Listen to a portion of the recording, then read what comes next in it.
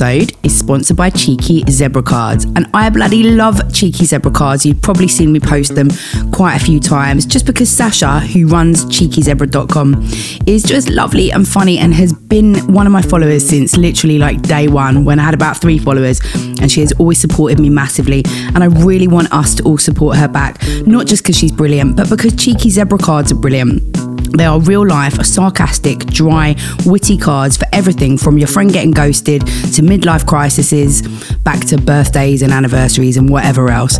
You can print your messages inside and send it directly to the recipient. So it's just basically a lazy way of doing something nice. The quality is insane and they come in really cute packaging. They are available from cheekyzebra.com. But if you don't want one right now, just follow cheekyzebra.com, which is actually Cheeky Zebra, DOTCOM, on Instagram, so that you can just be reminded of them when you do need to send a card. And also the page is funny and it's cute and I think you'll really like it. So yeah, cheekyzebra.com. Hello and welcome to the La La La Let Me Explain podcast, and this week it is a sexual health special with the most amazing guest, Dr. Naomi Sutton from E4's The Sex Clinic. But you're more than that, aren't you? You're not just from E4's The Sex Clinic, which obviously is an amazing thing, but you are, what's your day-to-day job title? So I'm work in the NHS. I'm a sexual health consultant. Amazing. So you work in a gum clinic? We call it an integrated sexual health clinic now because we do contraception, HIV and gum. So we kind of class it all as one. Right. So I kind of do all of them. So you spend most of your day examining genitals? Pretty much, yeah. There's probably not a lot I haven't seen. What made you go into that? Oh, I just love it. It's the best job genitals? in the world. Well,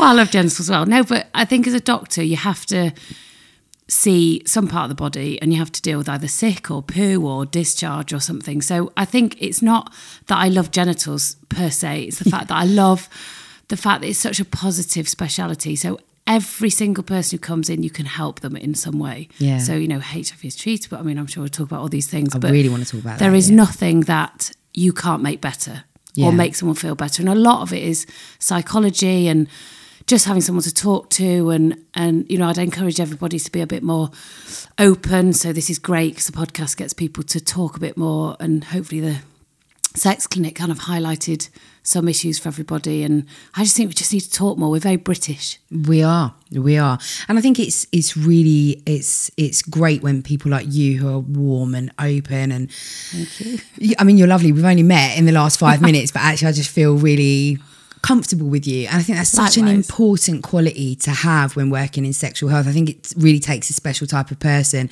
because it is so, as you say, we're so British and we're so ashamed of our genitals, or we're ashamed of sexual health, and it's such a sensitive, it shouldn't be such a sensitive topic. It should be the same as having diabetes or going to the, whatever clinic. I think it's almost understanding that people are coming in and it's self-shaming. People do a lot of self-shaming and, I've done something, and actually it's understanding that they feel that awkward and embarrassed and then relieving that and saying it's okay. And then hopefully they leave with a smile on their face. Exactly. I think there's a lot of people, sadly, that would have had experiences, not just in the UK, but everywhere, when you go to the sexual health clinic and you get asked this kind of series of questions, when did you last have unprotected sex? Who do you have sex with? Have you ever had sex for money? Have you had anal sex? You get all these questions, and I have only on a couple of occasions experienced somebody kind of do a sort of you had unprotected sex, how long ago with how many people, and that's wrong, because we should wrong. Never be judging anybody. We're there to provide a service, and whatever personal views I think you have to leave them at the door. Absolutely.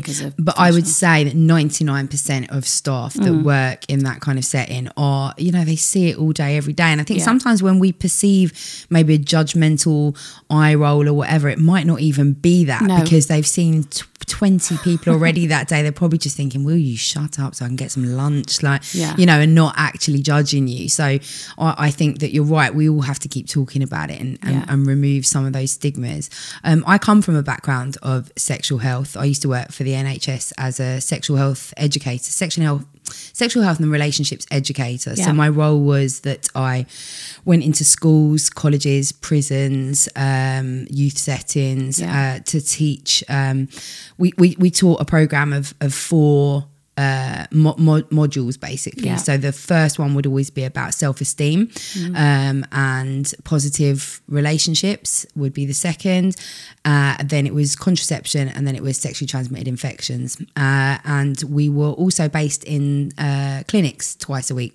Yeah. So we would sit because most clinics have kind of afternoons or whatever for young people under 21s or whatever. So we would sit there in the waiting rooms offering sexual health advice to the young people. And it was so positive. Yeah. But my service got cut because... whatever, funding and whatever, but it was so useful. And then I went on to work in an HIV team at St Mary's Hospital and did lots of work with people with living with HIV and AIDS, including sex trafficked women, and did outreach for sex workers. So I've got a lot of professional background in this. I went on to do other things and kind of strayed away a bit from sexual health, but it's such a passion of mine and it is so important.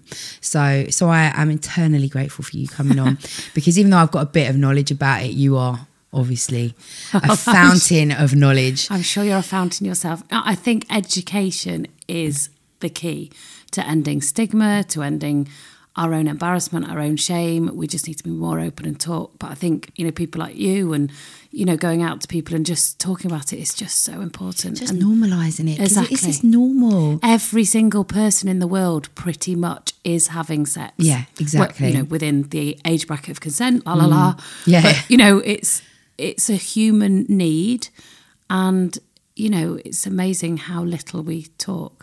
Yeah, I think religion has a lot to answer for, and a lot of archaic kind of cultural stuff that exists for so many people. I mean, I think we're very lucky in Britain, actually, and Europe. I mean, parts of Europe are so far ahead of us. Like the Dutch perspective in the Netherlands, they're just amazing. Yeah. Kids are just unashamed of sex, and as a result of that, their teenage pregnancy rates and sexually transmitted infection rates are far lower than ours. Yeah. So actually, you're right, the education side of things and normalising it actually just makes everyone so much safer. Completely. And also I think the way you're brought up determines then how you live your life, and it relates to your shame and things like that. So if you're brought up in a religious family where you're not allowed to masturbate, or you're not allowed to be gay, or any of those things, you live with that your entire life, because part of you will always have that guilt, whether you don't agree with it or not. And then I think, and also humans want to belong to a clan. We naturally want to belong to somebody and,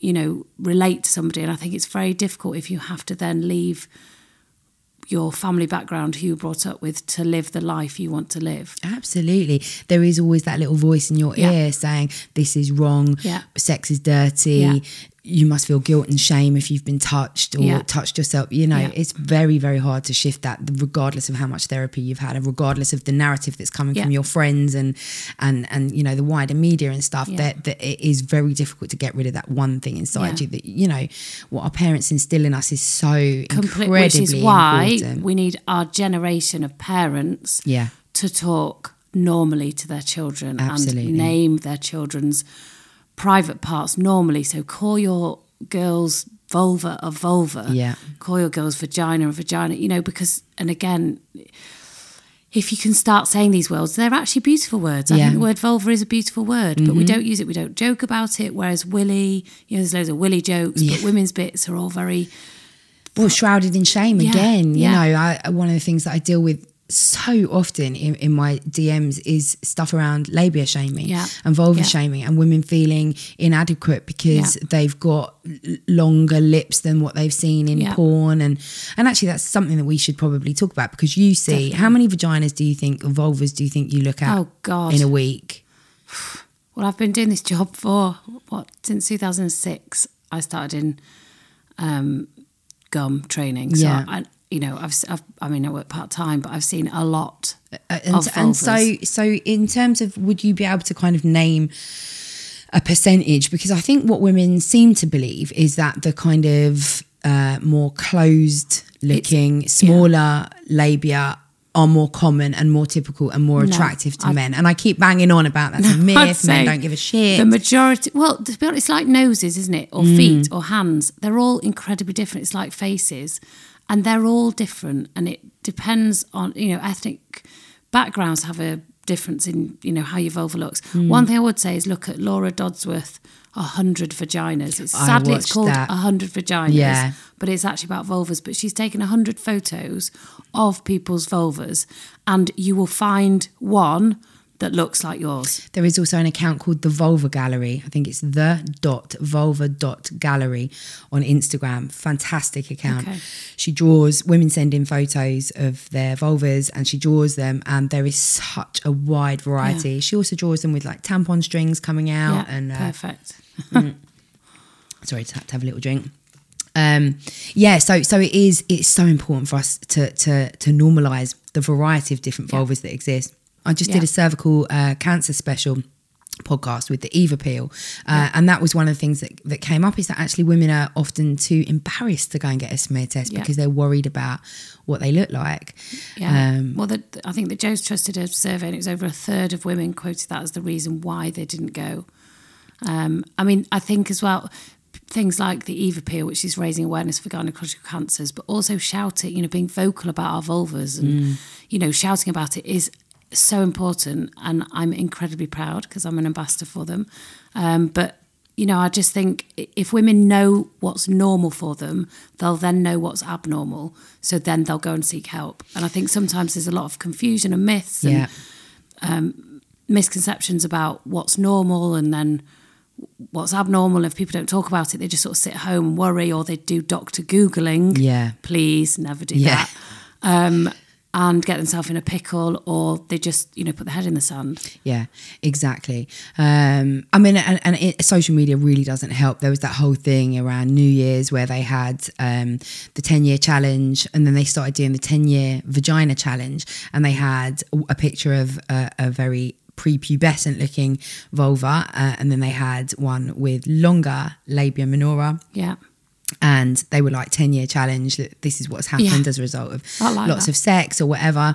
And this is a myth that I'm always having to fucking shout about, which is that your labia are not going to change regardless of how many sexual partners that you've had. No. And that's right, isn't it? Completely. It's just genetic. That's how you're supposed to be. So with hormones and changes from prepubescent to through puberty, your labia will grow, you know, your skin colour changes, your hair pattern is very different as well. You know, so some people have very little hair, other people have lots of hair, where they wax it or shave it or do whatever they, you know, do with it. It's your genetic predisposition to be like that. Yeah. And your vagina is built to withstand penis. It is. Right? There is no penis. You could have sex with 100 people and your vagina, obviously you need to do pelvic floor exercises just as a given, but it is going to remain the same. Well, it's to do with vaginal tone. So it's to do with, you know, doing your pelvic floor exercises. I mean, as we get older, we do lose vaginal tone, especially if you've had pushed out a baby out of that area. Obviously, that's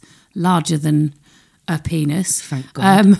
But no, too much sex does not give you a saggy vagina. Right. Can we please refer men back to this podcast whenever you hear some idiot claiming that he knows that a woman's just had sex because her vagina's all loose or whatever? Can we please bring them back? The doctor has spoken.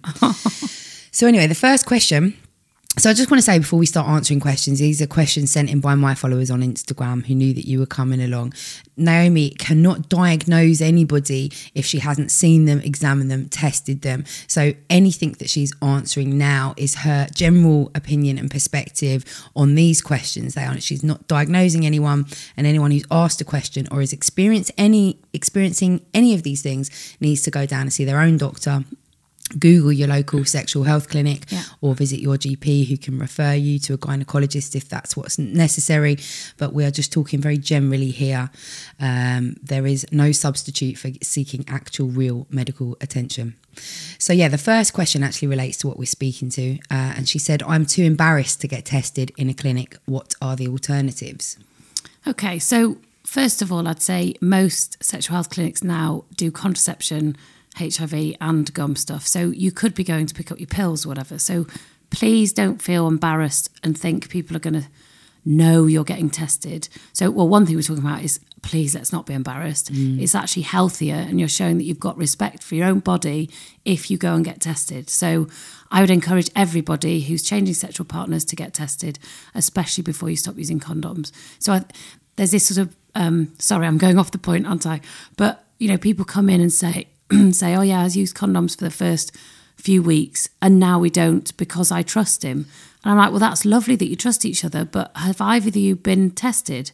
No. So I'm just like, well, you don't know what you're bringing to a relationship. If you've had a previous partner, you need to get tested before you stop using condoms. But no, please come through the door. We're all generally pretty amazing. I mean, I work with the most amazing team, bunch of ladies. They're just brilliant. We're all very empathetic. You know, we know it's difficult to come through the door. And you could be coming for pills or whatever. If you definitely can't go because of work commitments or whatever else, there is testing online. So another charity that I support will do free HIV testing. So it's savinglives.uk. Have a look at that site. But if you Google your local, it depends where you live, some boroughs will send out testing kits for free. Again, it depends on how old you are. Often if you're under 25, you'll qualify for that. But it depends how old you are. Or you can buy them online. But I would go to a reputable site. But again, you know, and also I think a lot of people are embarrassed because they don't want to get their clothes off. So another reassurance is if you just want to go and have a screen, you just do a self-taken vulvovaginal swab as a woman. So it's like inserting a tampon, it's a tiny little cotton swab into the vagina and then pop it in the tube and then you'll have a blood test for HIV and syphilis. That's what we call sort of a screen and go. So you don't need to have your genitals examined. And for men, it's just a wee in a pot for the gonorrhea chlamydia sample. So I think the things that people might be embarrassed about, as we discussed before, is taking their clothes off, having somebody examine them. And yes, that can be embarrassing, but presumably to have the need, you've already had some kind of sexual contact. So the fact that you're letting fucking Jason, who you met in a bar, examine your fanny, you know, and then you're too embarrassed to have doctor... having, you know, you have to really have a think about that, you know. I think if you've let someone put a penis into your vagina or vice versa, you know, we see, I promise, we look at vulvas and vaginas and willies all day. We won't remember yours. We'll remember you.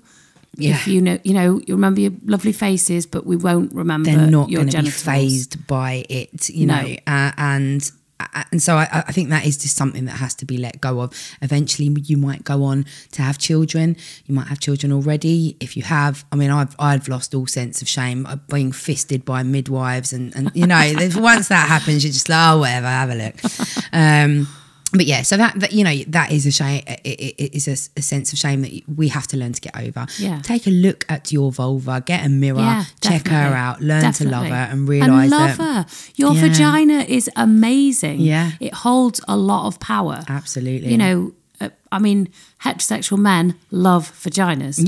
You know, it's a given. Absolutely. Whatever shape, size, smell. So the other thing that I think sometimes people are embarrassed about is, like you say, walking into the clinic or if they know somebody who works there. Again, confidentiality at every sexual health clinic is going to be a top of the top. Your information is not going to be going out to anybody. If you know somebody who works there, you don't have to go to the one that's local to you. You can just get on a train and go to a completely different one if you want to. And it's all anonymous, so we don't write to GPs unless, you know, we've got consent from you or we have to.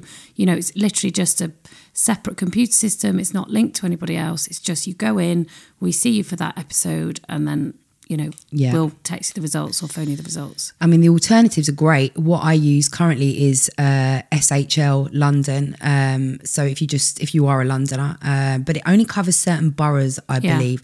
And it's a fantastic home testing kit. They send you a little condom. They send you all the little bits. It's really discreet. It's really efficient. It comes in a totally nondescript box. You'd never know what it was.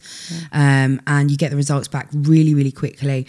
The only problem that I found with that was the home HIV testing. I just couldn't do it because you're supposed to fill up a pot of with your blood, and it's quite a lot. And they give you this pin. So I pricked my finger, and for love nor money, I could not. It was just a nightmare. So I wasn't able to do the HIV testing for myself. There are some that are finger prick spots rather than the whole vial. So I think just look into it. It was a lot of blood, and it just all got really overwhelming for me. So I gave up on that one. But yeah. So if you, depending on where you live, just put into Google. Yeah. Home sexual health home testing kit and see what comes up. Also, I think that home testing kits are great, but there is no alternative to a visual examination if you are worried that you have something like warts or herpes. I mean, those things can be blood tested for. Well, herpes can be blood tested for, but that has to be done in a clinic. I'll correct you on that one. We hardly ever do the herpes serology because it's not very specific. Oh, wow. And so we'd only really do that in certain situations. So, for example, if a woman was pregnant and we diagnosed her in sort of third trimester and we were worried about whether this was a first episode or not, we may do herpes serology on that person. But in general, don't come to a gum clinic expecting a diagnosis of herpes. It's a diagnosis of clinical examination. But you would need to come to a gum clinic if you had sores on your genitals. Yeah, if you have sores, and then we do a swab from the ulcer. Right. Yeah, but blood and herpes, just ignore that. I think maybe it's more common than in America, because I often post stuff about herpes on my stories when we do question time, and a lot of, I think, American people come and say, well, I had the blood test for this, Yeah. So, but obviously in the UK, it's visual examination with a swab. And it doesn't really help because, you know, the whole point, I mean, we can talk about herpes, but, you know, it's actually a state of normality to have the herpes virus. So we get a lot of people worried and anxious that they've got herpes. Oh my God, no one's ever going to love them. This is awful.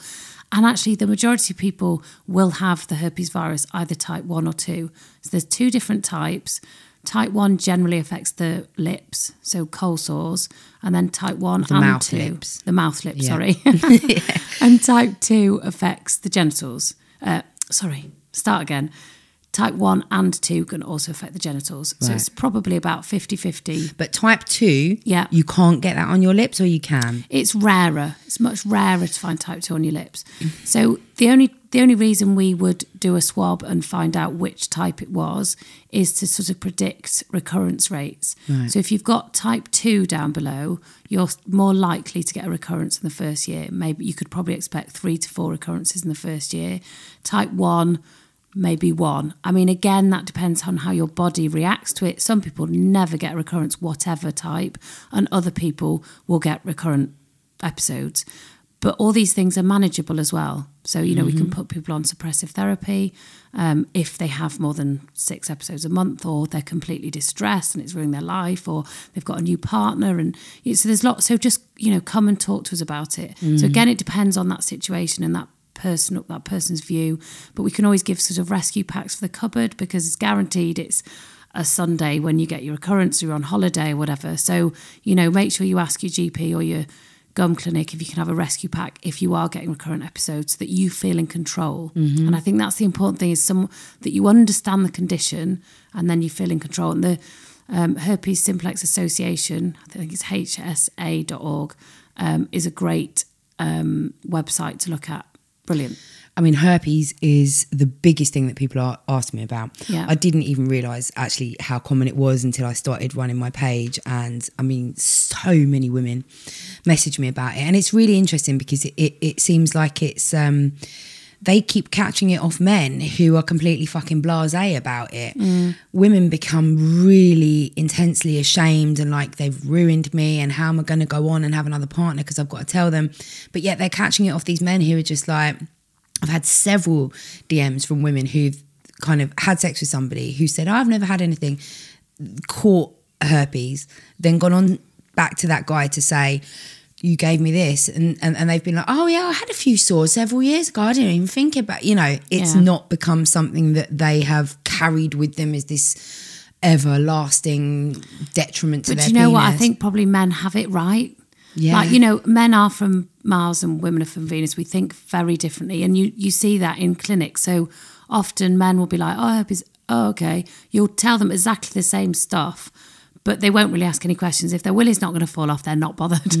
Whereas women will ask lots and lots of questions, and it'll, it sort of emanates their own person, and they, you can tell they're really struggling they're with damaged. They feel, yeah. But let's be more man. Yeah, I think you're right, aren't you? Let's crack on. Yeah. It doesn't do any harm. It doesn't cause infertility. But let's be less man in the sense that, I mean, you're right. They've completely got it right. That actually, cool, I've got herpes. Doesn't need to change anything. However, it would also be nice if they were informing their partners. Again, though, I think that's difficult. So people say, do I have to tell everyone? And I think, again, that's a judgment call, it depending on what your relationship status is. I said, if you're in a long-term relationship, yes, because that's about trust, isn't it? And it's about what you don't want is, suddenly one of you getting herpes and then you go, oh, sorry, I should have told you. But, if you're having one-night stands or kind of casual sex, are you going to tell everybody you've got herpes? I mean, please use a condom to start with. But again, that doesn't protect the whole area. But, 6 out of 10 people under the age of 25 will have type 1. And is it 1 in 10 will have type 2 by the time they're 25. So it's incredibly common. And it's a family, I mean, it's the same family as... same family as the chickenpox virus, and they're all herpes viruses. So once you've got them, you can't get rid of it. Yeah. But again, it generally doesn't do any harm. It just sits there and. So explain to me, if I had sex on a Saturday night, with somebody with herpes, but so if I can't see an active sore on his penis, does that mean I'm safe? So you can have what we call asymptomatic shedding of the virus. So you're much more effective if you've got a sore there. And if you've got a sore there, the chance of you wanting to have sex, I think, is very low because it's painful. So people generally avoid having sex. But obviously we still see transmissions when nobody's got any symptoms. So you can asymptomatically shed the virus. Now, the rate of asymptomatic shedding does decrease with time. So as the year So when you goes say on, shedding, so does that mean that they've had the sore and it's so going your now? skin looks completely normal, but your virus will still be coming out in the skin. So how would you, as a person with herpes, how would you know that you're in the shedding process? You don't. You don't. So does that mean potentially any day of the week, any day of the year, you could infect someone unknowingly? Potentially, yeah. But as I say, as time goes on, the virus just sort of, I guess, gets a bit bored and stops shedding as much. Having said that, there are some people who will carry on getting recurrent episodes and shedding. If you're one of those people, you can be put on suppressive therapy, which does reduce shedding and reduces recurrent episodes. So if I was to then have sex on the Saturday night with somebody who and contract the herpes virus, am I then, at what point, is it next week or a few days that my sores might start developing? So if you've never had the virus before and this is your first episode, it's normally within 2 to 5 days or sometimes slightly longer. Well, to be fair, you could pick the virus up then and not have symptoms for 3 years. So this is one of the questions, actually. Okay. Is it true that we could have HSV and never have an outbreak? Could an outbreak just come one day, years after contracting the virus, therefore meaning you wouldn't know who gave it to you? Yes. So in the majority of cases, you pick up the virus, then you have your primary episode, your initial... Is there a window period? So like if I have sex on the Saturday, would it be like Tuesday I'd start getting the outbreak? Yeah, on average. I mean, again, it depends how your body deals with it, but within sort of a few days to a couple of weeks is the normal time that you'd think, oh, something's going wrong. And it can start with sort of pain when you're passing water, but it's when your urine touches the skin because it's sore. So it will start with blisters and then they break down and it can be incredibly painful. And what I would say is just go and see someone as soon as you have symptoms, because the longer you leave it, the worse it's going to get, and people stop drinking. But whilst you're in the waiting period, waiting for your appointment, drink loads, pour water over your genitals whilst you've got the symptoms to wash away the water, or have a wee in the bath or whatever. The important thing is to not stop drinking. keep your urine as dilute as possible. You can put on things like Vaseline, Sudocrem, anything that's going to be an inert barrier to stop the urine touching the ulcers while they heal. So, I mean, we'd say that anyway, even when people are on treatment. And all the treatment does is it reduces the length of time that you have symptoms. It doesn't get rid of the virus. Yeah. So it just dampens. So there's not a cure as such. Yeah. So I mean, there's groups, there's two families of sexually transmitted infections. You'll have bacterial infections, which can be treated and cured with antibiotics. And then there's viruses, which can be treated, but they can't be cured. Yeah. So, and herpes falls into the viral camp. So potentially I could just be sitting here today and a sore could come up, even though I haven't had sex for 40,000 years. It feels like but yes, potentially that's much less common, but yes, it can happen. And it's often at times of stress, or you run down for some other cause and your body just releases a bit of virus. It's been sitting there happily, not doing anything. And as I say, the majority of people with this virus have no idea they've got it. Right. So we are shedding it and passing it on unwittingly. So it's all very well saying we need to tell everybody, but most people don't know they've got it. So because I have never had herpes symptoms as far as I know. I mean, it's highly likely that I've got the virus, given that I've been sexually active since like 1996. So potentially, could I have sex with somebody and give them HSV that causes them to have symptoms, even though I've never had any? Potentially, yeah. Wow. Potentially. I mean, I think it's more common we get women coming in their late 50s. They've been married for 10 years and they have an outbreak of herpes. And and you wouldn't be able to instantly assume then that husband is cheating? No. Wow. No. And often, I know you can never say no, but you talk to these people and you're like, this is completely understandable. And, she's going through the menopause or whatever, or, your immunity's changing and this is your first presentation of so interesting. So I read about why or how the stigma around herpes became so massive. And it was created by the company that market and produce Zovirax. Okay. So when they started producing, so Zovirax is a cold sore treatment. Yep. I think it was the 70s or 80s when they made this. Nobody was very interested in it because people just got on with it. People had cold sores. They're so common. Everybody just knows, it's a cold sore, it'll go away. And so Zovirax decided to highlight the link between genital herpes and cold sores so that people would get more panicky about cold sores and would be really keen to treat them and get rid of them and obviously rush out to buy Zovirax. Yeah. So they started this big ad campaign about herpes and how awful it was and how disgusting it was. And from then the stigma was born. So it's very sad that a company who just want our money have then created merry hell for so many people who've been diagnosed with something that has then made them feel less sexual, less attractive. So it's incredibly sad. But yeah, I mean, the fact that pretty much 80% of sexually active people or anyone who's ever had any kind of sexual contact is carrying the virus. Yeah, I think by the time we're 40, I think it's about, it depends where you read, but 70 to 80% of us have type 1. I think about 20% of us have type 2. So, pretty much the majority of the population. Yeah. And again, it depends on populations or whatever. But if you can think having herpes is a state of normality, that should help, I think, with the stigma. Yeah, absolutely. And with your self-shame. I think it's self-shaming that we do too much. We do, without a doubt. So how do you explain herpes to a new partner? Because what you're saying is that actually you don't necessarily have to. It doesn't necessarily have to be let's sit down, I've got something big to tell you. It should actually just be as casual as saying, I get cold sores sometimes. Yeah. And if a partner said that to you, you're not going to go, well, we can never kiss again. So exactly. How do you advise people is the best way? Gosh, difficult. And again, it depends on the couple and the situation, but I'd always say have a leaflet ready or have the website ready, because it depends what sort of person it is. I think if a man's telling a woman, the woman's going to want to know loads of information that the man, that you're not going to retain all this information, even that we've said on this podcast. You just won't remember it. You'll remember bits and bobs that are relevant to you, but whoever you're telling will have other questions that are relevant to them.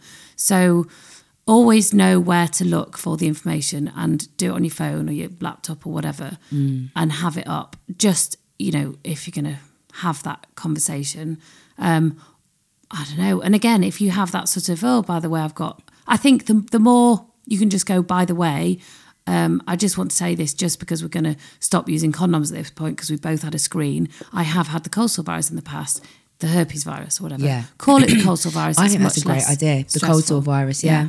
I think people are less likely to freak out about that, aren't they? We used to have got the cold sore virus, but it's down below. Yeah. So my genitals, wherever, whichever. And as we've discussed today, that person is just, is far less at risk. Having a partner sitting down and saying to you, I've had the herpes virus previously, but this is what we can do to keep safe, and I will always let you know if I'm having an outbreak or whatever, is far safer than having sex with that person who hasn't said anything to you at all or hasn't ever had it, because they can still pass it on to you. Yeah. But also just explaining, if I do give it to you, it doesn't really matter. Yeah. You might have the odd blister, but hey ho, it's probably worth having sex with me. But yeah, and which is absolutely true. But then does that in any way minimise how shit it can be for people with herpes? I mean, another question is, I'm having really bad outbreaks of herpes at the moment and suppression treatment is not working. What do I do? Yeah, so, and I don't want to minimise anybody's distress with this because, I see on a very regular basis how distressing it can be. So I guess it's a double-edged sword, isn't it? We're trying to minimise the stigma and the shame, and in some people it can be horrid. It can be really horrid. But that's the minority. If it is very horrid, we would suggest going on suppressant therapy. But again, that means taking tablets twice a day of acyclovir. But generally, it's a cheap drug. It doesn't generally cause any problems at all. And we'd suggest going on it for at least a year. Mm-hmm. And then we always say have a break, because as I say, with time, the virus will just get bored and it will just wear itself out almost. Have a rest, have some time off. You can expect 1 or 2 rebounds, which is normal because your body's suddenly not got any acyclovir on board. If then you carry on getting recurrences, then just go back on it again for another year. But we'd always say every year, just have some time off and see what happens with your body. But with this woman, she's saying that the suppression treatment is not working. Okay. Are there any other alternatives? One thing I would say is check they are herpes outbreaks, because it's very, very rare to have. You can completely, if this is a bona fide outbreak, we'd probably put her on 3 times a day, just increase the dose. But also, we have some people coming in going, I've got a herpes outbreak, and it's thrush, or it's an abrasion or something like that. How can those two things be confused then? Is because does a herpes virus on the vagina or penis look like a cold sore on the vagina or penis? It's so cold sores, I think, because the skin on the mouth is a bit more sluffy and sort of it gets a bit bigger, but they look like little blisters that sort of crust over.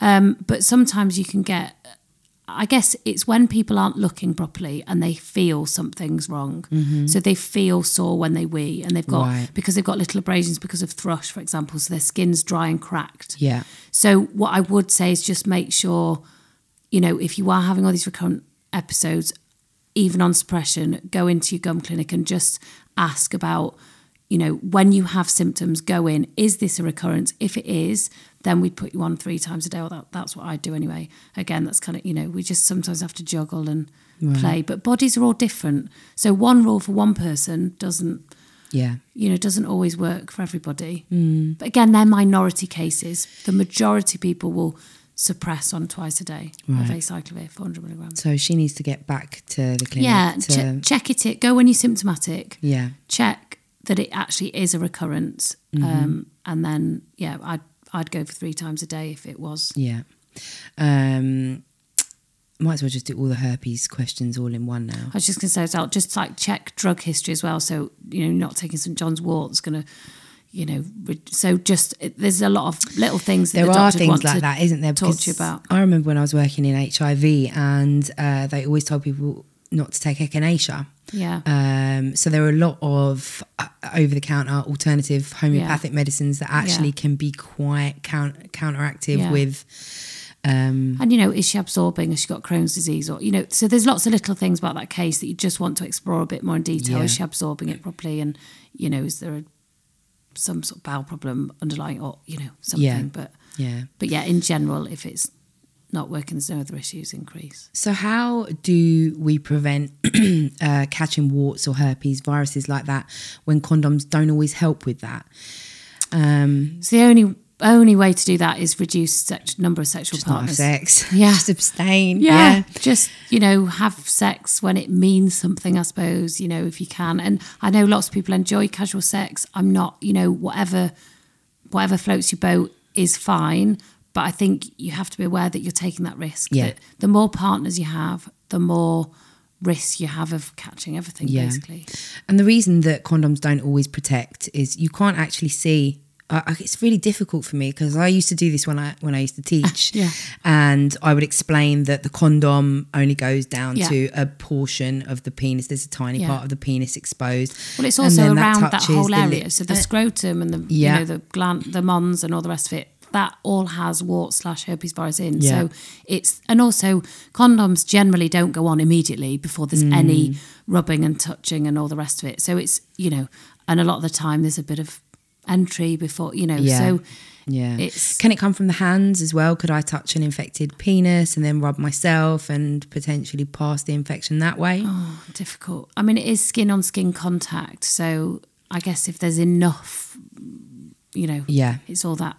I don't know. It's the answer to that question. And can we clear up the myth about toilet seats? No. Never, ever offer toilet seat. No. And what about towels? No. It's interesting because... you can catch sort of pubic lice and scabies and things off towels, which are, we class as, they can be transmitted sexually, but chlamydia, gonorrhea, HIV, warts, herpes, they're not caught off towels. Well, that's, and I have always been so... adamant about that from my NHS training around transmissions of sexually transmitted infections. And then we dealt with a case at work where a child had caught chlamydia and the 17-year-old brother had chlamydia, and so our instant assumption was that there was child sex abuse and that the brother was the perpetrator. And then the police sent a towel for examination, and the doctors said that there was chlamydia on the towel, and we had a very senior doctor say that it was definitely potentially transmitted from towel to the child's vagina. And I was like, no! But obviously no one's going to listen to me because there's a doctor that has given that information. Okay, so I stand to be corrected if that is the truth. But well, I would say sexual abuse is very common, sadly, and I think sexual abuse is more common than chlamydia being transmitted via towel. But obviously, I will stand corrected if... I never quite got my head around that one, but obviously I'm not a doctor, and I was so angry about that one, especially because I met the brother and I found him quite odd. I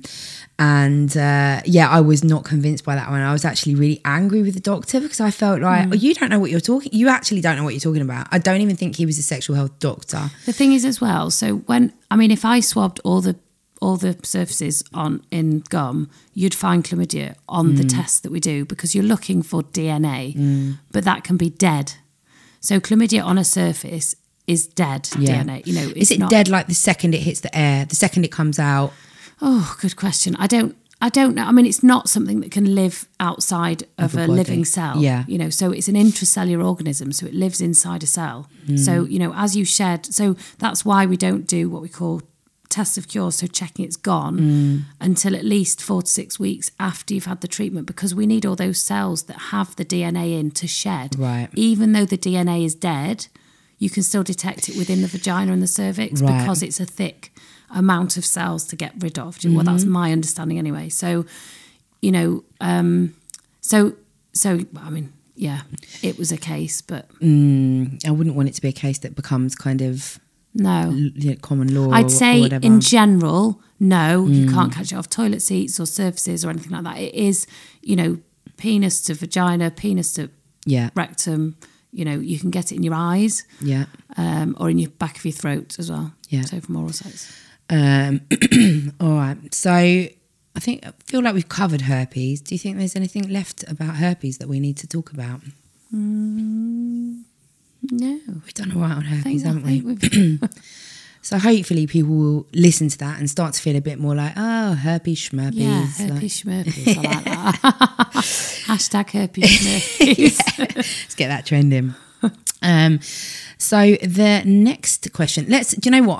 I wasn't very smart about this. I've just written all the questions in the kind of order that they came in, but I should have done them in sections because they are related to similar themes. So let's move on to thrush. So the first question about thrush says, is it common for older women to get reoccurring bouts of thrush? Can we actually start by explaining thrush? It's not a sexually transmitted infection. Yeah, so thrush isn't a sexually transmitted infection, and the partners generally don't need treating because there's nowhere for thrush to sit on a man. They can get a balanitis, so sometimes it can be irritated and sort of, affected by thrush, but generally pull the foreskin back and clean it and moisturise it and it will go because there's nowhere for it to hide, I suppose.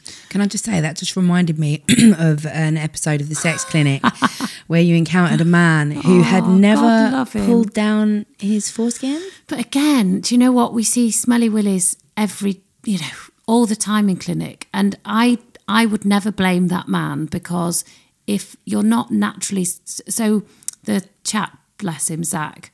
He'd never really, some people are pickers and pluckers, aren't they, and sort of explorers, and other people don't do that. And he was one of those people who just hadn't naturally played with his foreskin, I suppose. And he had a very sensitive glands and a very thin foreskin. So for him, it wasn't natural to pull it back. And obviously, he'd never been educated because, where is it in sex education at school that you're to pull your foreskin back if you have one to wash behind it? Because everyone presumes you will do it. And lots of men go, why wouldn't he have done that? But there are a group of people who just don't touch their body in that way or explore their body. So, I think I did the nation a favour. Yeah. Because, for all those people who either don't have a dad or their dad doesn't talk to them or their mum doesn't talk to them or, it's not something that you can talk about at home, it's not going to be something that you say, pull your foreskin back, son, in the shower and wash it. Yeah. So... I'm also reassured that you see lots of smelly willies. Yeah, because, we do. It's not uncommon for this to happen. And you go, all it is, because if you leave smegma, it can build up and, you can get bacterial infections. And then that's when they come and they go, I've got a discharge, but it's actually coming from underneath the foreskin because it's smelly and it's all anaerobic and horrid. And all they need to do is pull it back and wash it. And they go, oh. And sometimes you can't pull back a foreskin because it's phymosed or whatever, and that's another problem. But again, they still need to be sort of ensuring that it's clean underneath, so using a little syringe if they don't want to have a circumcision, just to try and get any smegma away, I suppose. It's interesting because meme culture and general, again, vulva and vagina shaming, there's loads of kind of narrative online about smelly fanny, fishy fanny, but very much less about men. Yeah. So yeah, I knew smelly willies existed. I have sadly encountered some myself, not in professional circumstances, but yeah, so it's good that it's not just women. It's not just women, no. So is it? So thrush is not a sexually transmitted infection. It's something that we as women can create ourselves if there is a disruption to our pH. Well, it's more so the pH is normal when you have thrush. So you're thinking of bacterial vaginosis. Oh, that's BV. That's BV, it. Yeah. So thrush is a fungal infection that most women will suffer with at some point in their life, and sadly, some women seem to suffer with it recurrently. It's much rarer in postmenopausal women who aren't on HRT. Right. So obviously, if you keep taking HRT, your vagina will be estrogenized. But once your vagina becomes unestrogenized, it's much less likely that you're going to get thrush, although it's not unheard of. So what I'd worry about if they were postmenopausal, not on HRTs, is this thrush. So it's always my question is, how are we diagnosing this? So you can do a swab and you can send it off for culture. But a lot of the time you can just self-treat or, because if it's itchy, thickish discharge, you're sore outside, that kind of thing, then, a fluconazole isn't going to do any harm, or a pessary or whatever. But yeah, it's a common thing that will happen. We don't really know why in some women it happens recurrently or why some people never get it. Yeah. It's just one of those things. It happens to me every time I take antibiotics. Every time I go to the GP and they give me antibiotics, I'm like, please can I have a fluconazole along with that, because I just know what's going to happen. Yeah. So some women have will be more prone to it. So yeah, completely. Antibiotics will just clear out all your good bugs basically, and then if there's Candida around, it'll just flourish. Yeah, it's horrible, thrush. Yeah. The other thrush question says, can you have sex whilst you've got thrush? Yes. I mean, it will sometimes make you very sore because so thrush can affect vaginas in different ways. So sometimes it can be completely asymptomatic and you'll pick it up, which is why I'm anti doing any swabs if people don't have symptoms, because you'll pick up asymptomatic things that aren't doing any harm and are just living there. So you could swab me and I could have thrush right now without knowing it at all, and actually I don't really need to treat it because it's not bothering me. Yeah. Right. Yeah. That's, again, rarer, but some people do just live with thrush. But if you've got symptomatic candidal infection, so your vagina might be very sore and irritated, and but there's no reason if you want to have sex, but I mean, I probably would avoid. No, God, I've spent times when I've come out of the shower and just laid open-legged on my bed, like itching with a towel, like it can be really symptomatic. So, but I mean, that's a woman's choice, isn't it? Yeah, absolutely. But you can still have it, and you're unlikely to pass it on to the man. So you're not going to be in a situation where you have sex with your partner and then treat yourself for thrush and then he's going to keep giving it back to you. That's not the case. No, he would never keep it. So sometimes we have to treat men with a bit of Canesten cream on the top of their glands, for example, if it's very irritated or sore, but they won't generally harbour it to then pass it back to you. Okay. It's unlikely. And somebody else said, since getting the coil fitted, I get thrush every time I have sex. Could it be linked? So in some cases, there's sort of stories of thrush and BV kind of colonising the threads of the coil. Oh, colonising. Just taking over and living there. But I don't know. I mean, to be honest, I'm not up with the evidence of that. Potentially it could be linked. Again, it might be related to whether or not it's a hormonal coil or not. It might be related to the hormones that we're putting in. Some people are very, very sensitive to any kind of hormonal change, and it just disrupts the whole vaginal flora. Yeah. I guess, so my issue about that is when you're having sex, have you actually got kind of thrush that's just living there happily, but when you have sex, it's all the friction that's then creating the symptomatic thrush almost. Do you know what I mean? Yeah. It's kind of, I guess I just want to ask this lady a few more questions. You know what I wish is that reversible vasectomies was the go-to ahead of coils and injections and all of these things that put it on the woman to fill ourselves with hormones and whatever, which is fine. I mean, there is nothing wrong with contraceptives and they're tried and tested and those hormones are going to be safe for us. But I just, in long-term relationships, why aren't men having reversible vasectomies, which are very easy and reversible and are not going to cause them to have thrush every time they have Reversible sex? vasectomies aren't available on the NHS as far as I'm aware. No, really. But they don't actually cost that much. No, okay. My friend's husband had it done and I was just like, yeah, respect to you, man. To be fair though, I'm a massive fan of contraception because it has so many more benefits. It does. So in the majority of women, being, for example, on the Mirena coil, you just, lots of women will have no periods. So firstly, we're saving the environment because we're stopping sanitary products going into a tip. So, and it's completely healthy not to bleed. So Is it? So I've always wondered this. Where did the eggs go? So it depends what contraception you're on. So if you're on, for example, if you're on the Mirena coil, about 75% of women will carry on ovulating. Or I should say a hormonal coil because there's lots of different brands, but if you're on a hormonal coil, the majority of women will carry on ovulating. So you still release an egg, but because your endometrium, the lining of your womb, is kept so thin because of the progesterone, there's nothing to shed. So so the egg is not like a bloody thing. So when you get that ovulation-y discharge, which is the more kind of sticky stuff, is that, so you that may could still be like an egg coming out? You may still get, well, it's not the egg coming out. You never see an egg. It's not like a chicken egg. But where do the eggs go? Because you're born with, say, however, a million eggs or... Well, they're oocytes. So they don't develop, basically. So if you're on the combined pill, for example, or the depot, and sometimes on the implant or the progesterone pill, it stops ovulation.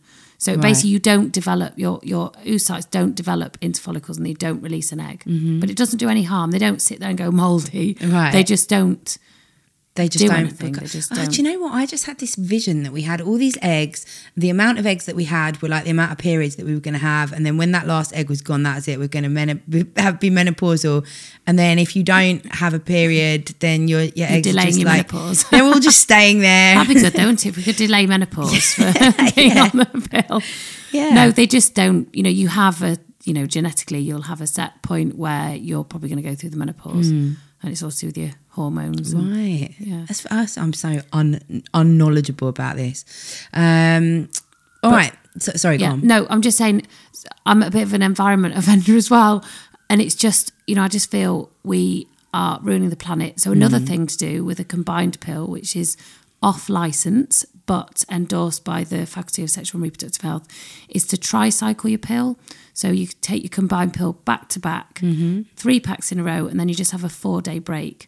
And potentially that's actually making it more effective because you're not having that break where potentially you might forget to take the next pill and release an egg and get pregnant. So I think about a 9% failure rate with a combined pill. So it's not the greatest. Whereas it makes sense that if you take it back to back, you're suppressing your ovulation more consistently. And then if you just have a 4-day break, it's enough for your endometrium to shed if it needs to. And it's not enough time for your ovaries to wake up. Right. Because it's just 4 days. So, if you look on I think FPA have information about that and things, but that's a very standard thing to do. Or you can just take it continuously, and then when you have 3 to 4 days of spotting, you then have your 4-day break. Right. So again, you listen to your body. You listen to your body, yeah. That's so interesting. And again, women will be very different. So the reason we say tricycling is, one, there's 3 packs in a box, and the majority of women will cope with 3 months without any spotting. Yeah. But some women can go 10 months, 12 months with no spotting, or, even longer. So, and it's not dangerous. The blood doesn't build up, it doesn't, your uterus doesn't go mouldy, or, there's just lots of sort of myths. There just is no endometrium to shed. Yeah. And your ovaries are shut down. That's very interesting. So I've been on the pill for so long, partly because I'm scared to come off it.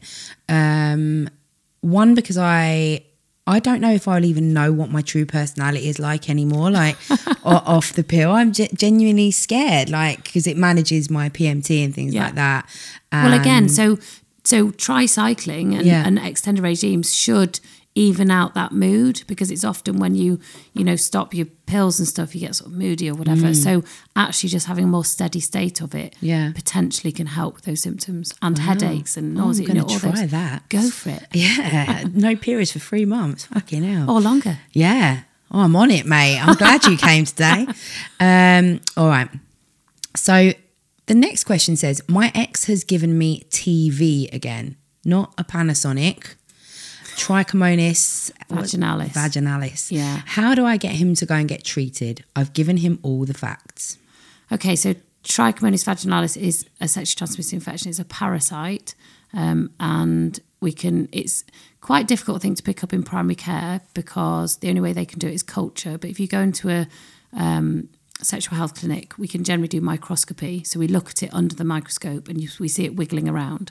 So that's the best way. And symptoms of TV are sort of sometimes a frothy discharge, and it can make you very sore, or again, nothing. So I would say my one thing that comes out of this podcast, all sexually transmitted infections can be asymptomatic, so not have any symptoms at all, which is why screening is key. But with TV, so obviously this lady probably had symptoms, went to get checked. The man probably didn't have any symptoms, I imagine. So it's either, well, I mean, that's a relationship issue, isn't it? Yeah. Why? The first sentence, my ex has given me TV again. Yeah. There's a lot. That's It's a lot we need to say here about not sleeping with your fucking ex. If he keeps giving you TV and you have given him the facts and you've said, this is what it is, I've just been treated for it. If he's not respecting himself and you enough to then go off, get tested, have a period of time while he's being treated where he's not having unprotected sex with you or anybody else, and then if he's not doing that, he's maybe not the man for you. He's definitely not the man for you, because what's happening is she went on to send me a voice note, and what it sounds like is happening is that she's only sleeping with him But he's sleeping with other people, but they're not together, so she's all right with that. But yet she keeps contracting TV from him over and over again. And she's like, what can I do? I mean, literally stop sleeping with him. He does not deserve your fantastical vagina because he's not respecting it. And it may be that one of his other partners hasn't been treated. So even if he gets treated, he's just reinfecting himself because, you know, it's a truth issue. Isn't And it? in an ideal world, what he should be doing is speaking to his other sexual partners and saying, one of my other sexual partners has contracted TV, but then you don't necessarily know whether his other sexual partners are aware that he's sleeping with other people. I just think you've tried, you've given him the info. Yeah, exactly. But unless you want to keep having recurrent TV, then I think it sounds like he is not the man for you. Is there a point that you can become... So what's the treatment for TV? Is it antibiotic? So it's the same as treatment as BV, so bacterial vaginosis, so it's metronidazole. So that's another thing. So a lot of women will have recurrent BV, which is fine, and the symptoms are, you know, a discharge and things. So what I would say is if women are continually being treated for BV, just make sure someone's diagnosed BV and it's not just on symptoms, because BV and TV they're treated by the same thing and they can sometimes be similar presentations because it's discharge. Right. And so what I would say is, is it TV? Are you being reinfected by a partner? Right. And that's rare. TV isn't very common, but that's... just make sure what you're being treated for has been diagnosed rather than just on symptoms. Because I think, as a woman, if you've had thrush before and you get it again, you kind of, that's it. I know this, it's thrush. Let me go to the chemist and get some pessaries or whatever. And it's the same with BV. So BV is bacterial vaginosis. And again, it's something that we can develop ourselves. That's the one where the pH is disrupted. Raised, It can be disrupted by semen. It doesn't mean you've contracted it from that man. He hasn't given it to you, but his semen can disrupt what's going on up there. And the symptoms can be a very fishy smelling or just not normal smelling discharge, grey, watery kind of discharge. And it can just feel a little bit uncomfortable. But if you've had it before, then you'll know. I used to get BV a lot with a specific partner. And I just knew. And so I would always just be like, oh, right, okay. Yeah. You can go over the counter now and you can get the gels or whatever that you insert inside yourself. Metronidazole. You have to get it from your GP, but it can make you very sick. I try to avoid that because whenever I've taken it, you say you take it in the evening, I've been up at midnight like vomiting bile, literally absolutely gross. So the way we treat it is either a high dose, but if you were very sensitive, I'd probably go for a lower dose, but over a longer course, so like a 7-day course. I don't think I could ever face taking that. I haven't had BV for years, but I took it. I mean, not everybody is going to be affected like that. And you can use pessaries and things like that. But it sounds like what you're saying is rather than us going, oh shit, I've got BV again, if it keeps coming back, or oh shit, I've got thrush again, and the over-the-counter treatments aren't working, then actually go to your sexual health clinic, get checked out, because it could be mirroring symptoms for something else. Or your GP. And again, it depends on your sexual history. So if, obviously if you're not having sex, it's going to be me personally, I would know for a fact, because otherwise it would be some kind of immaculate, like jumped off some, I don't know, I had a sex dream and caught fucking TV. I would say about BV, when people are prone to it, there are 3 things that seem to trigger it. So as you said, sperm. So use condoms, because then that removes the sperm from the vagina. So it's not sitting there. So basically it's anything that makes your vagina more alkaline, because it likes to be acidic. And water. So a lot of people, when they get a discharge, they start washing frenetically, and it makes it worse. So no water beyond your flaps. Right. I think I said that on the sex clinic. I can't believe I even said it in public, but it needs to be said. I say it a lot in clinic, and it makes sense. So wash your vulva, the outside of your anatomy, but don't wash the vagina. It's a self-cleaning tube. Yeah. So leave it alone. It likes to be left alone. Douching is an absolutely terrible idea. It is. And the other thing that's more alkaline is blood. So as we've already talked about, get yourself on a contraceptive where you don't bleed. Yeah. If, your BV, because often you get people who get recurrent BV around the period. Right. So unless you're trying to conceive, a good way to try it doesn't always work, but try and avoid it, is to go on some form of contraceptive where you're going to avoid bleeding, or at least reduce the number of bleeds that you're going to have a year. I know you're not going to agree with this, but from my non-scientific scientific research, and a lot of my followers agree with me. They might just be going, oh yeah, and just agreeing with me for the sake of it. But I swear to God, there is a link between shit men and BV. Every time I've had a partner where they have given me recurrent BV, it's turned out that they were fucking like the entire community.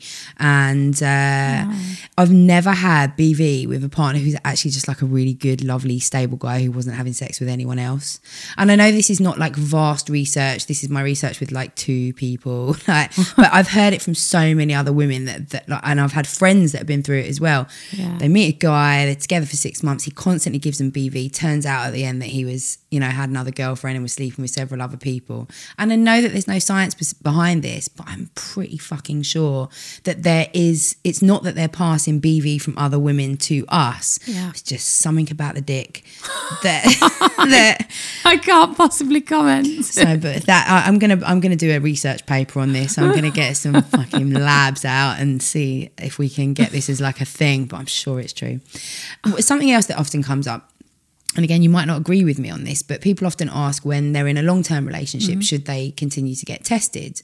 And I would say, yeah, just not every 3 months or 6 months if you trust your partner, but maybe once a year or whatever, just to be checked out, just to be on the safe side. Do you think that's the right thing to do, or do you think we can leave it alone once we get into long-term relationships? So our policy in Rotherham, where I work, is basically anybody who comes in for a change of implant, pre-coil check, you know, any opportunity when they're just popping in, whether they're married or not married, it doesn't really matter. We just screen everybody. So I think if you go into a gum clinic, you'll always be offered a screen. I guess it's whether or not you would go for another reason. So, you know, but again, it's difficult. I think that's choice. But I must say, I mean, we swab everyone pre-coil fix. What you don't want to do is fit a coil when you've got gonorrhea and chlamydia, because you're going to push it up into the uterus and cause PID. Which is pelvic inflammatory disease. Sorry, yes. All right. And the only 2 shockers we've had have been, you know, in married women. So, you know, I just think that's a really difficult one. It's to do with trust. You mean you've tested married women and it's turned out they've had chlamydia or gonorrhea? And they're like, oh, and, you know, because you're doing it routinely, so I think it's difficult because the FSRH guidelines say, you know, go on risk. But you never know what that person's risk is, and sometimes the patient in front of you doesn't know the risk. So, you know, we've got patients who have been infected with HIV who were married for 20 years, but their husband was having sex with men.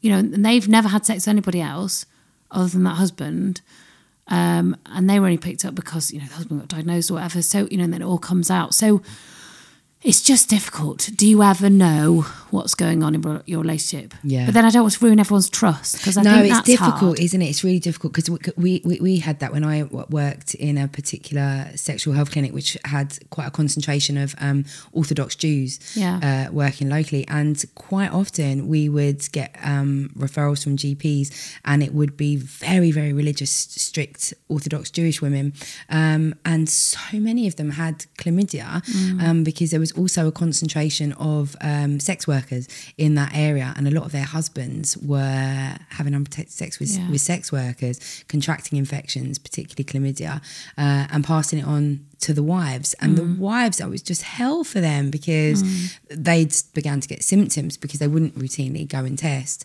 and there was it was a really horrible time, actually. And again, that's tied up in sort of, you know, religious beliefs and what we think. And, you know, there are a lot of men who have sex with men who are married because they feel that's what they're supposed to do, but then they're still having sex with, you know, in a world that was fully open, they would probably just be not out there be married to that woman, not be married to that woman. So, and again, I just think it's different. I think it's really difficult if you can't live the life that you want to live, or, you know, you want to have sex with, I guess, you know, the wrong people. That's the wrong way to say it. But, you know, again, I think the more we can escape our boundaries and, you know, our sort of set boxes, I think the less we're going to hurt people. Yeah, absolutely. You're so right on that. And again, I was talking about, I don't know if you've met the sex doctor, Karen Gurney.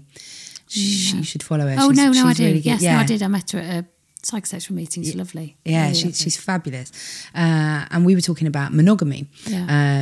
And I mean, I can't imagine being in anything but a monogamous relationship because I would feel really uncomfortable with a partner being with someone else.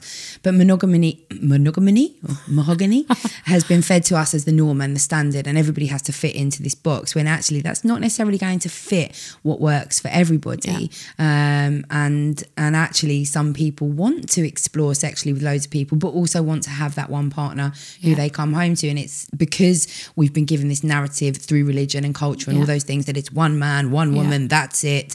It means that people often have to cheat in order to fulfill what makes them happy, rather than being able to communicate, actually, this is what I want, but it doesn't fit in with the norm. So I think we need to stop making any kind of norm. It just has to be. And I think we're moving towards, there's lots of people who swing or whatever. And, I think if it's done consensually, that's ideally the best way to do everything. Obviously, being as open as you can. I think everything we're talking about today is just try and be as honest as you can. Absolutely. Be real and raw and honest.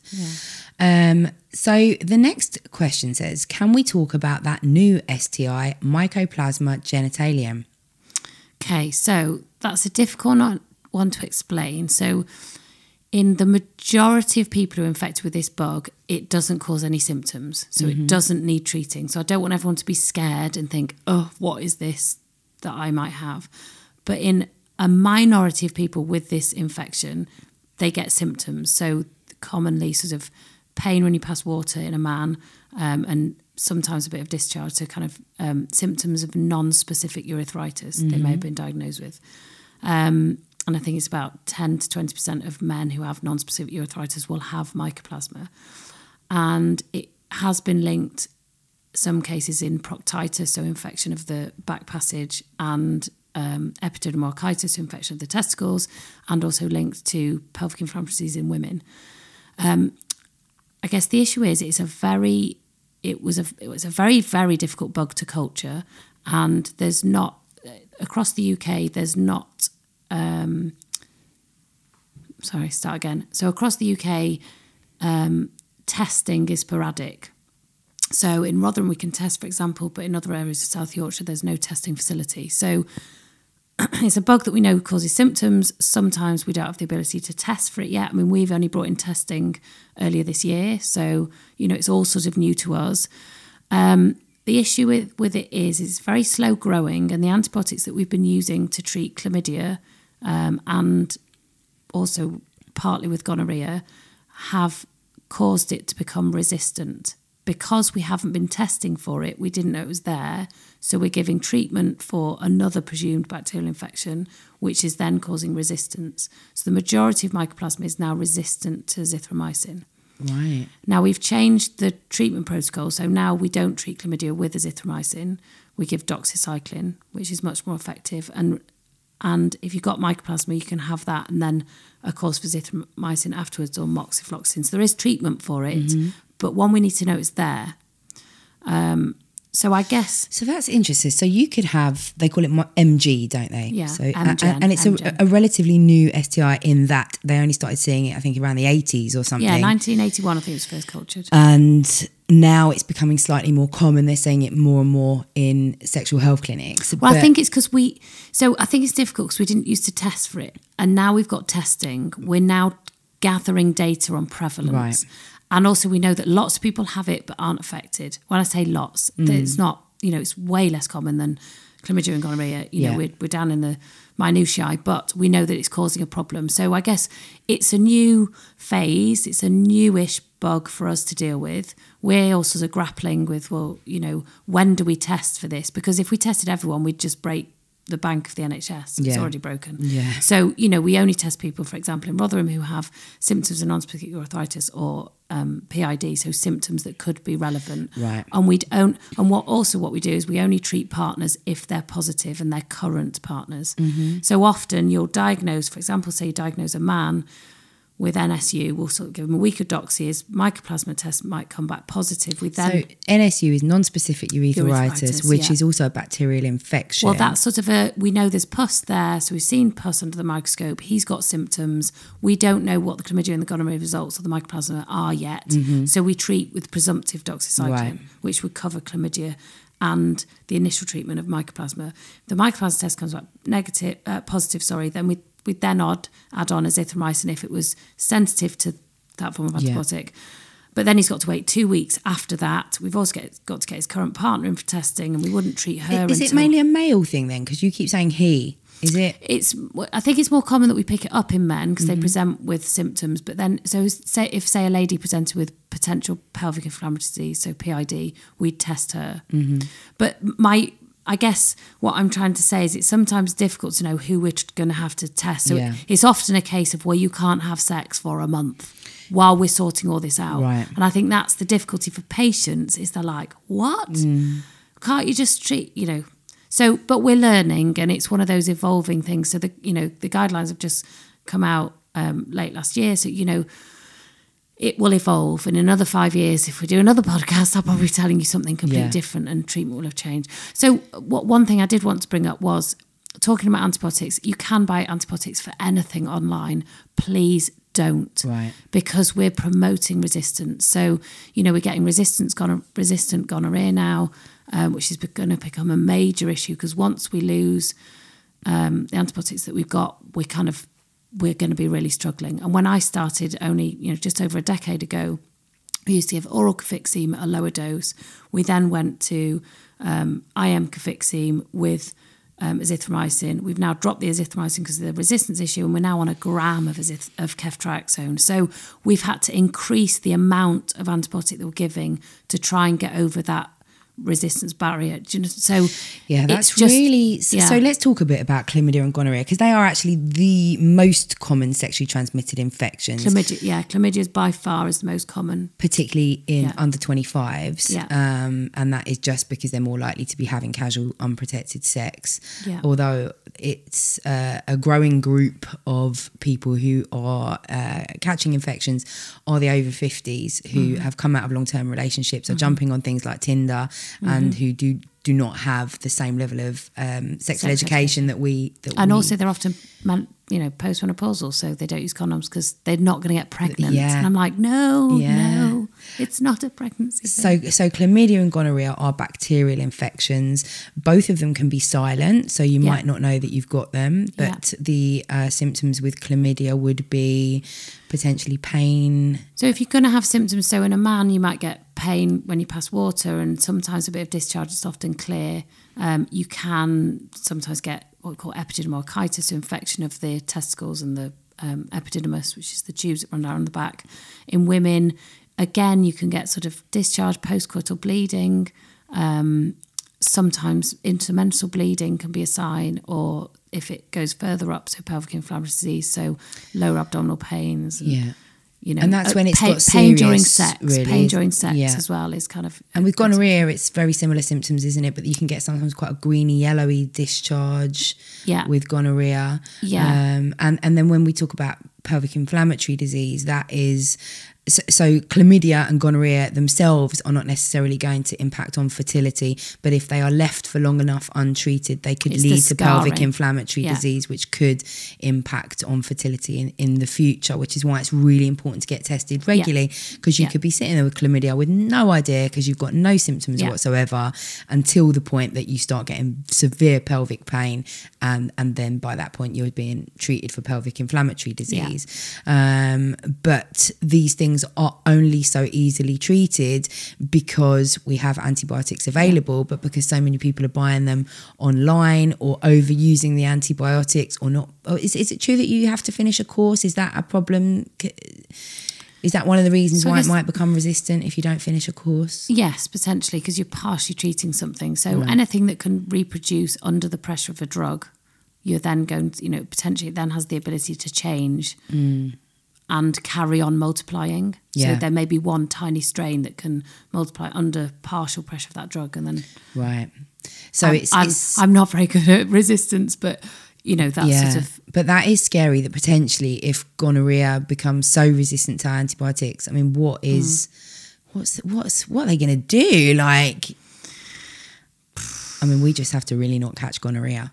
Condoms, test. Don't, it's a plea to, all my GP colleagues and everyone, please don't dole out antibiotics for STI stuff unless we know what the diagnosis is. So if you're unsure, send them to GOM. So if somebody comes to their GP and says, GP I've or got A&E, a bit of pain, please don't just go, oh, it sounds like chlamydia, so I'm going to give you this. Yes. Yeah. So get the diagnosis first, then take the antibiotics. Yeah. So the next question says, after being treated for an STI, do you need to get tested again to be sure that it's gone? So anyone under the age of 25, we always suggest repeating a test in 3 months. It's not so much that we think the treatment's going to fail. It's more you're higher risk of being reinfected if you've had it once, just because, because of sexual patterns, etc., etc. So yeah, I mean, I think if I was 25 and or under 25 and I had chlamydia, I'd want to go back and get retested 3 months just to check. So it's got to be 3 months.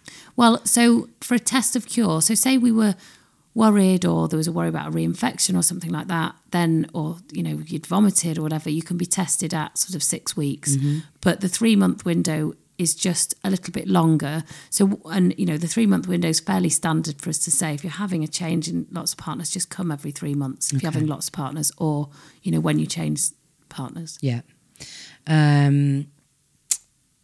Right. So I'm gonna ask the next 3 questions, which are kind of random, and then I think we should get on to HIV before we finish. Sorry, I should say about gonorrhea. So gonorrhea, we do a test of cure at 2 weeks, right? Just to check that that's gone, because again, it's the antibiotic resistance. And gonorrhea and chlamydia, as you kind of mentioned before, they don't just necessarily affect the penis or vagina. Chlamydia can be caught in the eye. So if you've read my blog, basically anywhere the penis goes, you need to swab. Yeah. So but the penis doesn't go in your eye. No, but eye infections are rare. Yeah. But throat infections, rectal infections, and vaginal infections. And I would say as well, so if you're having anal sex if you're female or male, please offer up that information, because unless we know, and sometimes people don't ask, we're not going to swab the right places. Right. So you could have gonorrhea in your rectum and not in your vagina or in your throat. Yeah. So if you're having unprotected oral sex and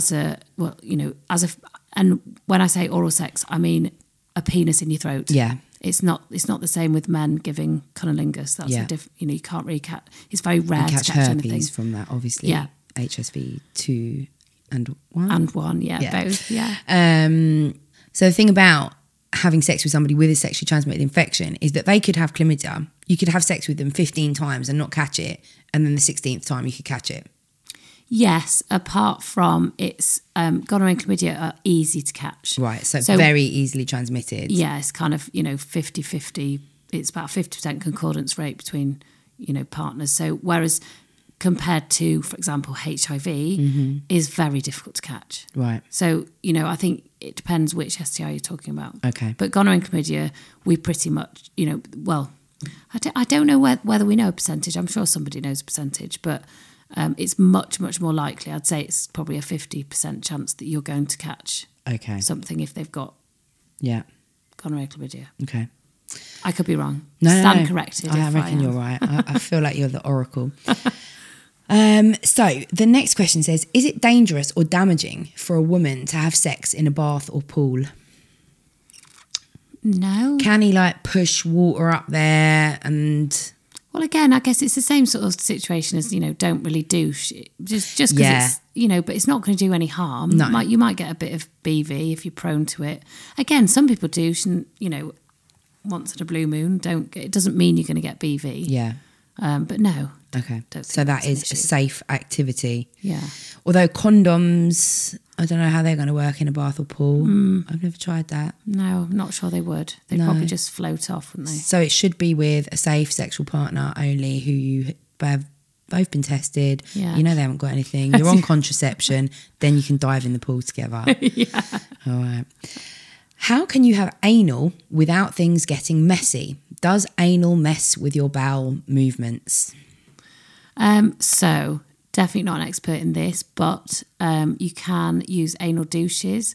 But So is that safe? Anal douching? Well, you wouldn't want to do it more than a couple of times a week, because what you don't want is to get rid of all your normal bowel flora. Again, it's about leaving these areas as untouched as possible. Yeah. But sometimes that's just not, it's just not, what's the word? Sexy. Yeah, not wasn't the word, but yeah, it's just difficult because that's not how life is. So yeah, you can get anal douches. I mean, I know a lot of gay men use anal douches, but again, I'm not claiming to be an expert, but I know that you probably shouldn't do it more than sort of twice a week. What, anal sex or douching? The douching, right? Just because you don't want to get rid of everything. Yeah. But I think the tip for anal sex is lube. Yeah. Lube. I'm scared of anal sex. We do this thing every year on Valentine's Day on my Instagram, and people send in stories about their bad dates, good dates, bad sex, good sex. And we once had a story about corn on the knob, where he pulled out his willy from her bum and there was sweet corn on there. Nice.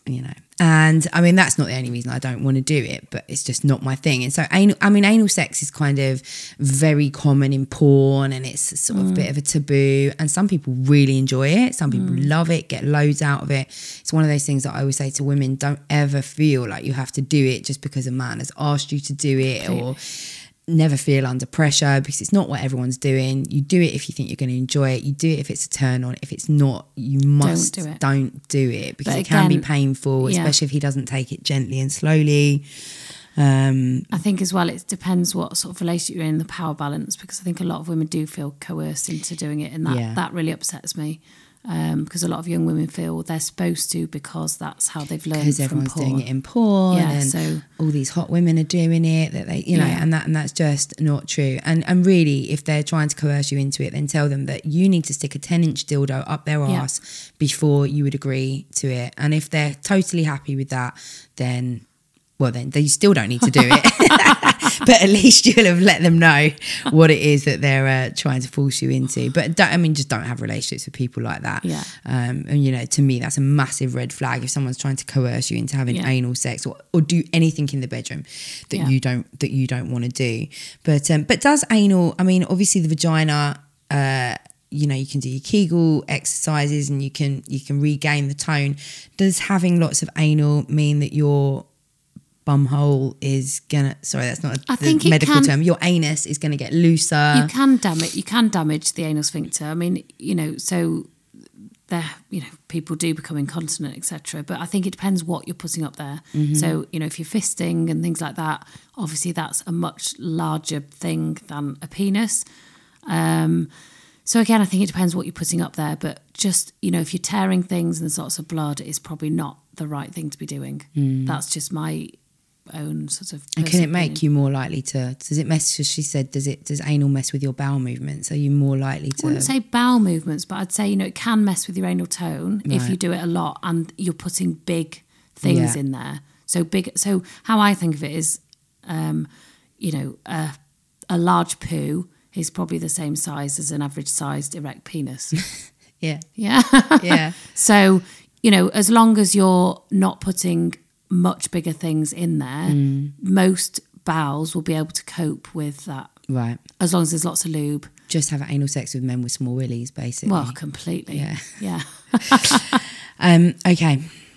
So the next question says, how can I feel confident to have sex without the need for alcohol? Bless. So I don't know if that's a male or a female. It's a woman. A woman. So that's all body confidence, isn't it? Well, I felt that we needed to answer this one because I did this show on the BBC Asian Network the other day, and there were two young women there. They were lovely, actually, 19-year-olds, and they were uni students, very smart women who made me just feel like, the next generation is going to be okay. But what they were talking about was this phenomenon of kind of, uni culture. So they were talking about a friend of theirs who'd never had sober sex before, and I think it's really linked to a lot of the stuff around safe sex and protection, because when you're drunk, your guard is down. You're not going to be necessarily as likely to demand condom use or to remember to take your pill, or that you haven't taken your, all of those things are tied up with being intoxicated.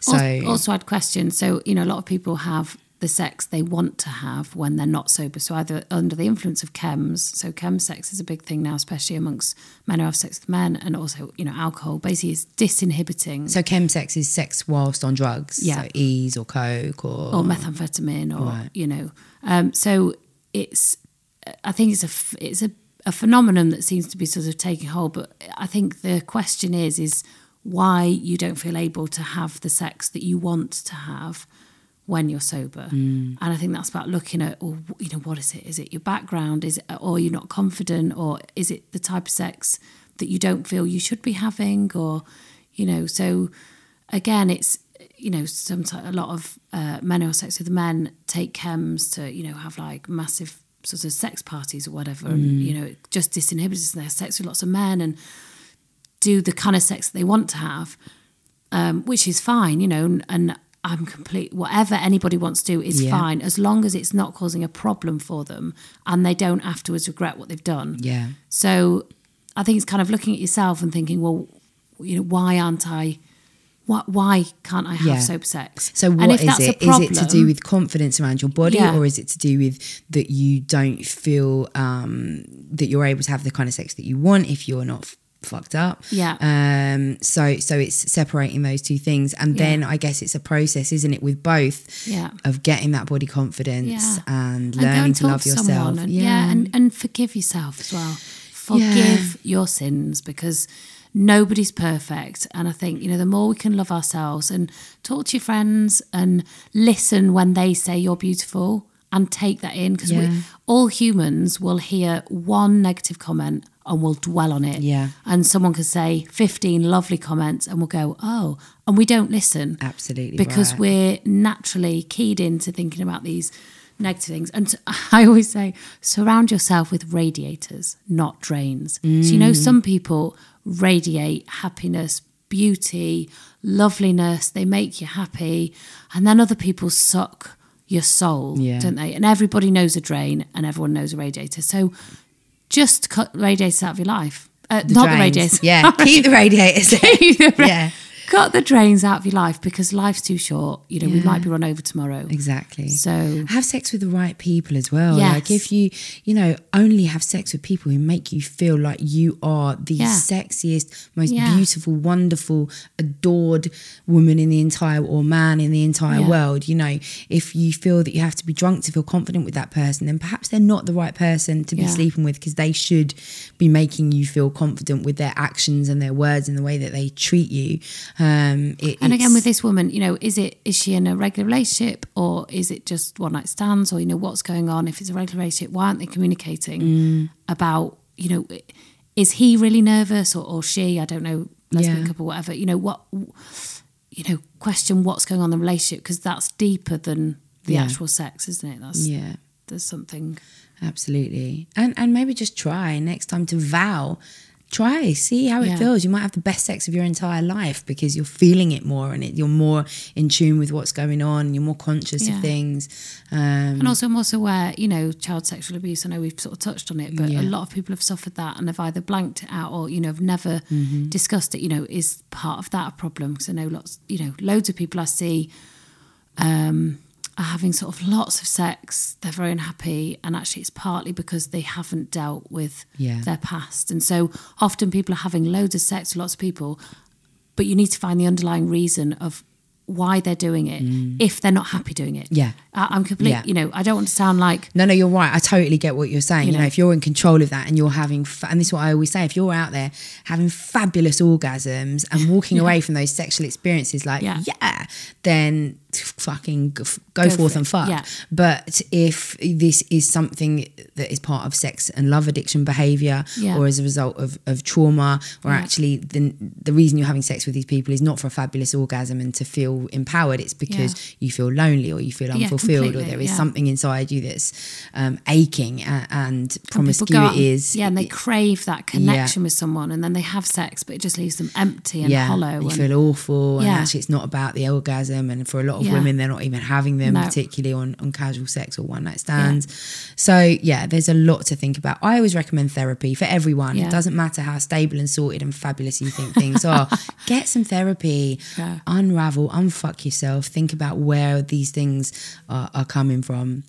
So now that we've told everyone that they need to get therapy, let's move on to the more serious, I guess. I know that we're trying to remove stigma and make everything like la-di-da-da, but there's no getting away from the fact that HIV and AIDS and syphilis are probably the way more serious infections.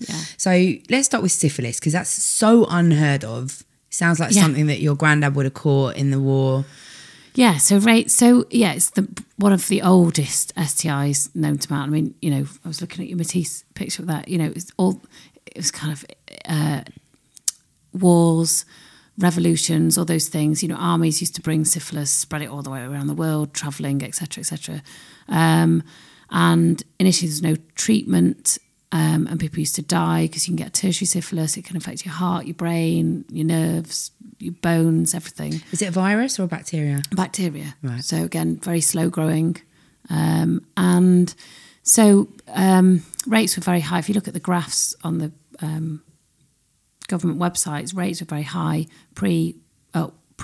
post World War II, and then penicillin was discovered, and we realised that treated syphilis, so rates dropped dramatically. So, first of all, people went to get tested because there was a treatment, so that's why the rates went up, or the prevalence went up, and then they dropped significantly when we treated everybody. And then it sort of, bumbles along steadily, and then you've got your 1980s where people just stopped having any sex, so rates completely dropped. But then since HIV treatments come in and people have sort of started having sex again and it's less of an issue, rates have gone up. And they've gone up significantly. So rates now are the highest they've been since post-World War II. We're seeing a steady increase. So it is worrying. And always with all STIs, the number of people that you're finding, there'll be a number of people that are undiagnosed, that go undiagnosed. And this seems to be affecting any kind of age. Where I work, we've had 50-year-old white heterosexual women, we've had 19-year-old girls, we've had obviously men who have sex with men. So it's sort of, it's a very bizarre thing that's happened. And I think sometimes, why has this happened? I think there's a number of reasons. I think gender fluidity is much more accepted. So I think if something, because a lot of sexually transmitted infections predominantly affect men who have sex with men, but it doesn't, it only takes a few transmissions. The reason for that as well is because the anal lining is much thinner, and so it's easier to transmit, pass it on than in the vagina. But it doesn't take a number of transmissions from, bisexual men to transmit to the female population. And actually, if you get into a network of heterosexuals who are having lots of sex, as we've talked about, you've got a, many bulge. Epidemic is born. And so syphilis is serious in that, it can lead to delirium, right? Like it can send you completely bonkers. Yeah. Can you come back from that?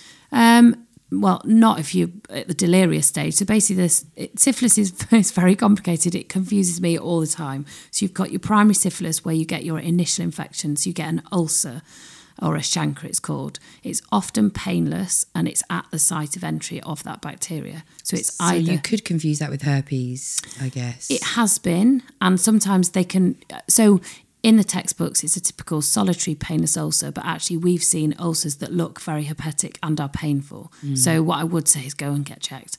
But the issue with syphilis is if it's a painful ulcer on your cervix, you're not going to see it, you're not going to know. It can be on your nipples, in your mouth, up your bum, on your vagina, unless, if you don't see your vagina. So that's going to go unnoticed. So that's your primary syphilis, and then you move on to secondary syphilis, where it becomes a systemic infection. So it spreads around your body, and commonly you can get a rash.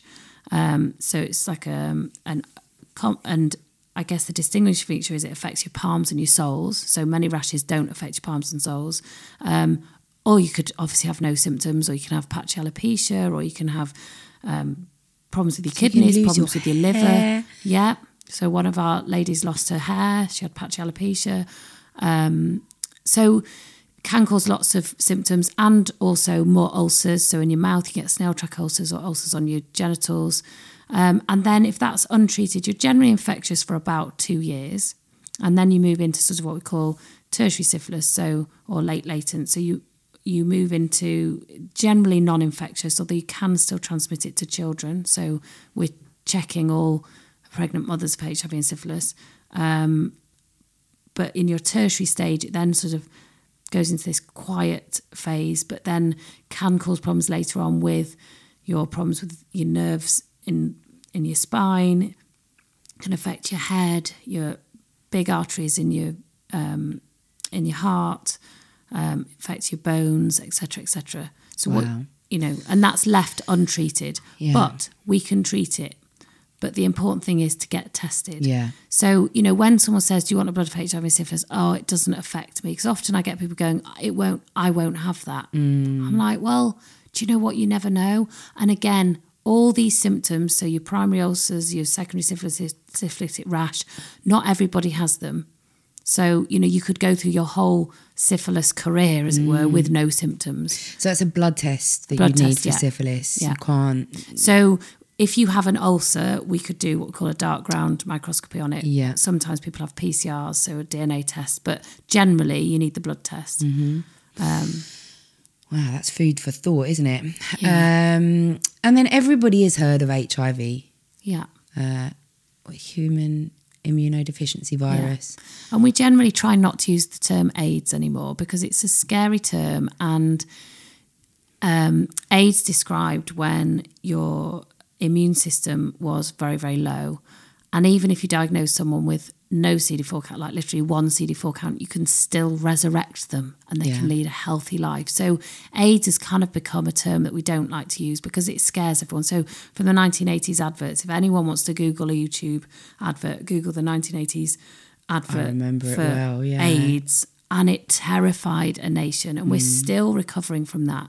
So the older generation, if I diagnose someone over the age of 40, they remember that advert and they're terrified and they think they're going to die. You know what? I think the terrifying thing is really shit. Yeah. I think it's really shit. But one thing that has actually helped me to have safer sex is that I imagine that they've got HIV. Okay. Before, if I'm going to have sex with somebody and it's all getting a bit like, oh, just put the tip in, it's okay. I think he's got HIV. And that is the only thing that is going to make me go, stop, get that fucking condom on now. Yeah. So as much as I agree, and obviously very clearly there shouldn't be this terrifying stigma around it, it also kind of helps me to keep safer. Yeah. So there's over about 100,000 people with HIV in the UK, and about 8,000 of them are undiagnosed. So there is still a lot of people undiagnosed. Yeah. And obviously if you're undiagnosed, you're risking passing the infection on to other people, but also you're risking your own health. So the longer you leave HIV, the more likely you are to get into medical complications. And so the positive news is if you get tested at any stage in your course of HIV, we can put you on treatment, and in general, we will, I guess my concern is when people leave it too late, then people do die. So we do still have deaths from HIV. But say you were diagnosed, say you picked up HIV last year, the chances your immunity will still be fine. We'd get you straight on treatment as pretty much as soon as you're diagnosed, as long as socially, you're in the right place and your mindset's in the right place. We'd get you on treatment, and you generally leave a healthy life. You could have babies. You can now have sex without transmitting to your partner. So if you're on effective treatment, massive campaign at the moment, U equals U, for anyone who wants to check it out. It means that if you're on effective treatment, you can't pass HIV on to your sexual partners. Yeah. And that is big, isn't it? And I think it's people enormous. really need to hear this. Yeah. If you are having sex with a partner who is diagnosed with HIV and they are on the right medication and their viral load is zero, undetectable, then you can have safe sex with them without them being able to pass that virus. It's impossible for them to pass that virus on to you. And there has been research, test after test after test after test. Huge numbers of sexual acts with no transmissions. So let's just explain. HIV is a virus. Yeah. So you can't get rid of it in the same way that you can't get rid of herpes or whatever. Yeah. But it's something that affects your blood cells and it causes immunodeficiency. So having HIV ordinarily, if you're not on the tablets, is going to make you much more susceptible to a whole range of illnesses because your immune system is just not able to fight things off. Similar to as if you were on chemotherapy, for example, it wipes your body of kind of its own defences. So as HIV, as the infection progresses, if it's untreated, it will almost gobble up your CD4 count. So your body keeps producing them, and eventually CD4 count is. Sorry, yeah. So CD4 count is the target of the HIV. That's what it destroys, and so without CD4s, without your CD4 cells, your body is unprotected. Yeah. So one of our markers is, so we monitor your CD4 count and your viral load. Mm-hmm. So if you're on treatment, you want your viral load undetectable and your CD4 count to be good, ideally above 350. Yeah. But even if it isn't, don't panic, because, we could, so say your CD4, I mean, I'm getting into kind of too much detail maybe, but if your CD4 count was below 200, we'd put you on something to protect you from getting the PCP pneumonia that people might have heard of. Yeah. So there's loads of stuff we can do. So I think the message for today is know your status. Yeah.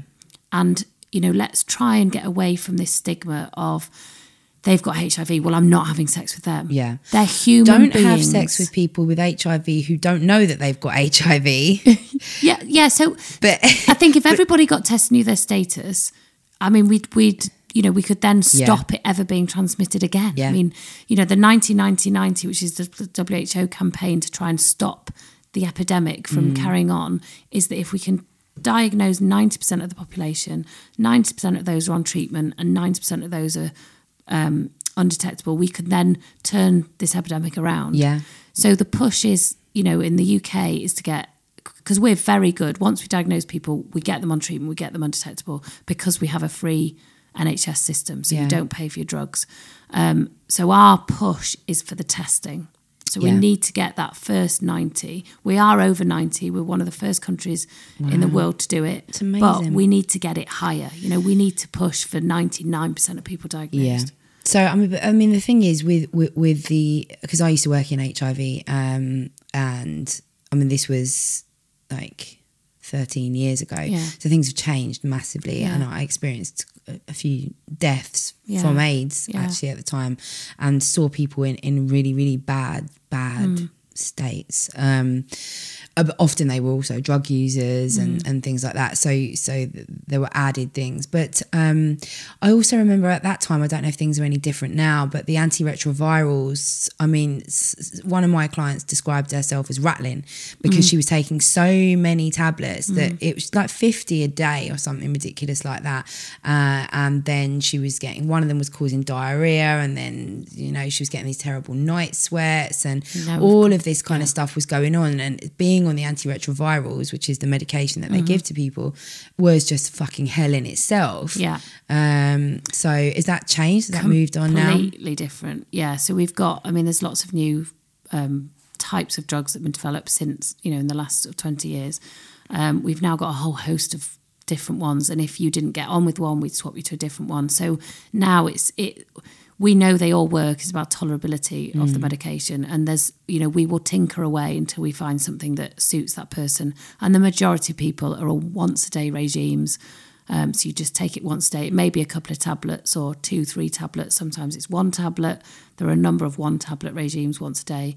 Again, it depends on lots of issues around your past medical history, if you're taking other drugs, whether you've got a resistant virus, your HLA type. There's lots of different things that would make us decide, do you do night shifts, for example? Do we want to avoid you having sort of dizziness and insomnia? So there's lots of things that we do to try and find the best medication for that person. And it's more common in men who have sex with men because, as we said, it's more likely transmitted through blood, and you're more likely to have blood in the anus where the lining is much thinner. It's also more common for a man to transmit it to a woman than a woman is to a man. Yeah. And obviously drug use, sharing needles and things like that is very, very high risk. Yeah. There is the PrEP medication, PrEP, is it, that you can take if you have knowingly had sex with somebody who might be HIV positive and is not on treatment that's put their viral load down to 0, then you can potentially within 48 hours, is it, of having 72 hours, you've got there's a window of opportunity where you can potentially abort your body, I guess, hanging on to the virus. So PEPC is what we call it. So post-exposure prophylaxis after sexual exposure. So say a man who's had sex with a man, and generally it's unprotected anal sex that's receptive, where it's the highest risk. So if you look at the PEPC guidelines, I think it's about 1 in 60 or 1 in 90 is the quote of risk of picking up HIV. Whereas if you look at a woman having sex with a man, I think it's about 1 in 1,000 for receptive vaginal sex. So the risk is much higher because of the fact, as you said, the rectal lining is much thinner and there's often blood and sort of stretching that goes on. So say someone had unprotected anal sex or condom split or whatever, and they weren't tested, or they were in some, chemsex party and had sex with lots of men or whatever, came in and said, I'm really worried. We'd obviously assess that person, and there's the potential that it could be given post-exposure prophylaxis within that 72-hour window. The sooner you get it is obviously the better. So ideally within a few hours, at least within 12, you've got more chance of aborting it. And then if you were deemed acceptable, etc., you would then take that for 28 days. But I think the biggest turnaround is for people who we know are high risk, so are having unprotected anal sex, mostly men or sort of sex workers or whatever, to take PrEP. So that's pre-exposure prophylaxis. Right. So we know that works. It reduces your risk of acquisition of HIV by 96%. You take that, you can either take it every single day. So it's Truvada. So it's a combination of 2 antiretroviral drugs in 1 tablet. So PEPC, post-exposure prophylaxis, is 3 drugs for 28 days. And PrEP, so pre-exposure, is when you are taking high risks and that is your nature. Right. We'd always encourage condom use, regular testing, but we know some people will carry on doing that whatever. Yeah. So that's for the high-risk people who we know are going to carry on doing those risks, is to take PrEP. So 2 drugs in 1, Truvada. You can take it every single day if you're having lots of sex, which is sort of unpredictable, or you can do it in what we call event-based dosing. So you take it 24 hours or 2 to 4 hours before the sex, and then 24 hours and 48 hours after that, or longer, if you're carrying on having that sex. Yeah. And we know that that's really effective. And at the moment, it's available in Scotland on the NHS. It's not available in England, Wales yet, but it's becoming generic. So hopefully, within time, it will, I'm sure it's going to be commissioned. There are trials at the moment, but I think spaces are pretty much taken up.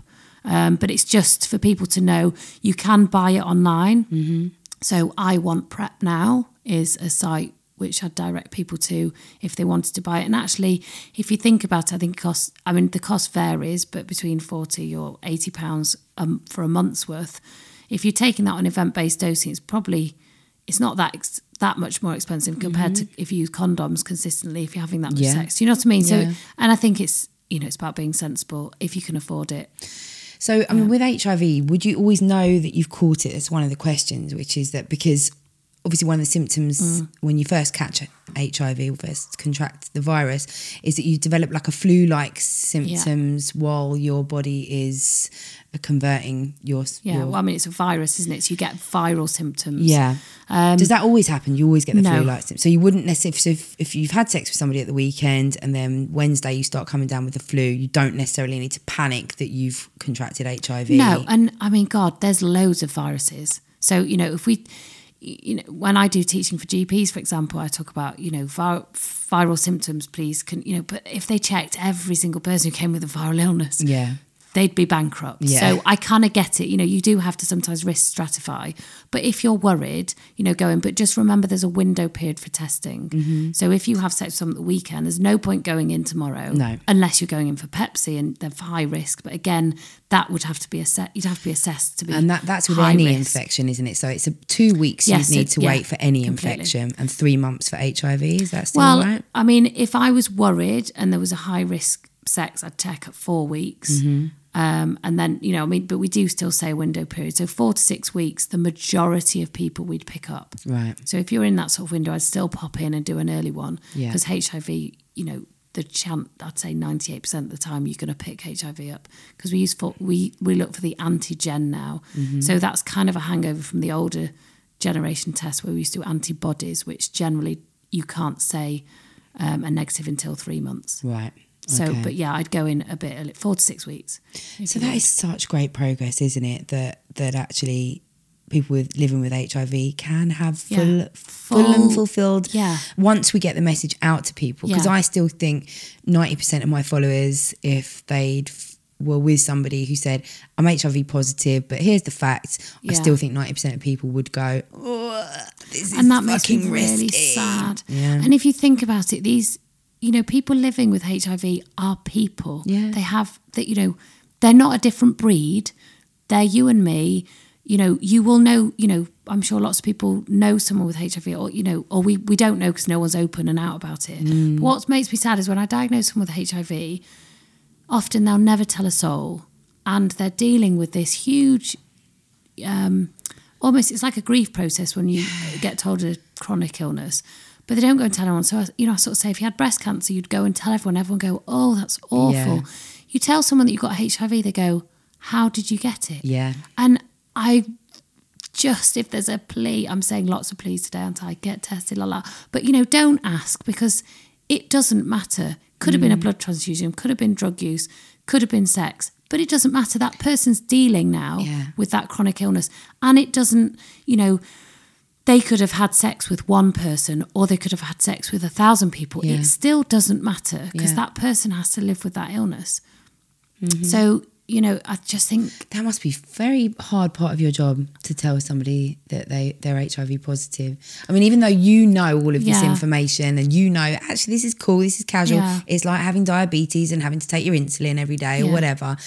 It still must be, and I guess for women particularly who aren't, or people who aren't expecting it necessarily. I mean, there are obviously high risk groups. Yeah. If you're a heroin user, you're not necessarily going to be as shocked as you would like somebody like me, 35-year-old woman who's had sex mainly in relationships.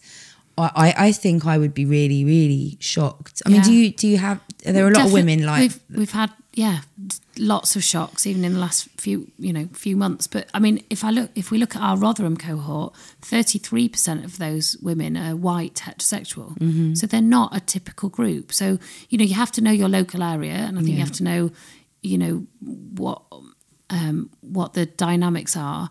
But yeah, I've got a lot, and I don't know, I class them as friends because we see them so often. Yeah. You form that relationship with them, but often you're their only support. But again, I mean, the team I work with are amazing. Everyone just mothers everyone, and we really try and look after them. And often we are their only point of support. But also what then upsets them is they don't think about it for the rest of their time, but then they have to come in and see us and then it all comes out and they cry. So it's almost, I'd love them to be more open because then I don't want them to, it's not that they're living a lie, but they're living with this sort of shadow, I think. Yeah. And what I'd love everyone to do is be able to go out there and have sex like everyone else. Use a condom to protect yourself against gonorrhea, chlamydia, all the rest of it. Yeah. But don't worry about the HIV. It's not an issue. No. It's just... It is so much safer to have sex with somebody with Who knows HIV their who knows their status. status than it is to just have blind sex. Yeah. I don't mean like have sex with blind people. I mean actually have like sex not knowing what the fuck with somebody who doesn't know what the fuck. Like, and actually I'd be much more scared of syphilis than HIV, to be honest with you. Not scared of syphilis, but scared of the potential ramifications. I guess the issue with syphilis, and I think the PrEP and the U=U message are great, and they're amazing tools in our, sort of our huge condoms, reduced partner numbers, all the rest of it. But PrEP and the U=U are potentially having some effect on the increase in other bacterial STIs, because I think people are less worried. It's always psychology. You get your 1980s, a huge drop because no one has sex, and then suddenly people are like, oh, well, this is okay now. Yeah. And so HIV has become less of a bother in huge groups of people. But I think in the people who are diagnosed late with HIV, they're white heterosexual men and women, because they're not considered at risk. And they're the people who have less education about it. And so I'd encourage those people, even if you don't think you're at risk, just have a test, once a year if you're changing partners. Yeah. I think we need to shout a lot more about this and start reducing the stigma. So I think we've come to the end now. I feel very knowledgeable. Things have really moved on since I worked in that field, which was the early 2000s up until about 2007. That there has been a lot of progress and a lot of change. So I guess it's one of those things where you really need to keep up with the research and keep knowing what's out and about there. I think the basic message from today is that there should be no stigma whatsoever around any sexually transmitted infection. Yeah. Sex is sex. We love it. It's fucking great. Be safe, but if you're not, it doesn't actually matter if you catch something. It's no different to catching a cold. Yeah. Test regularly, use condoms with new partners, and just value your body. Vagina value and your your penis, body. your whole body. Yeah, protect Get an MOT. it. Look after it. And there are amazing people like Naomi out there who want to look at your vag and want to keep it safe and shiny and well looked after. So thank you. You are bloody amazing. I think everyone's going to fall in love with you after this. So thank you so much for coming. It's been so lovely. Bye. Thank you, bye.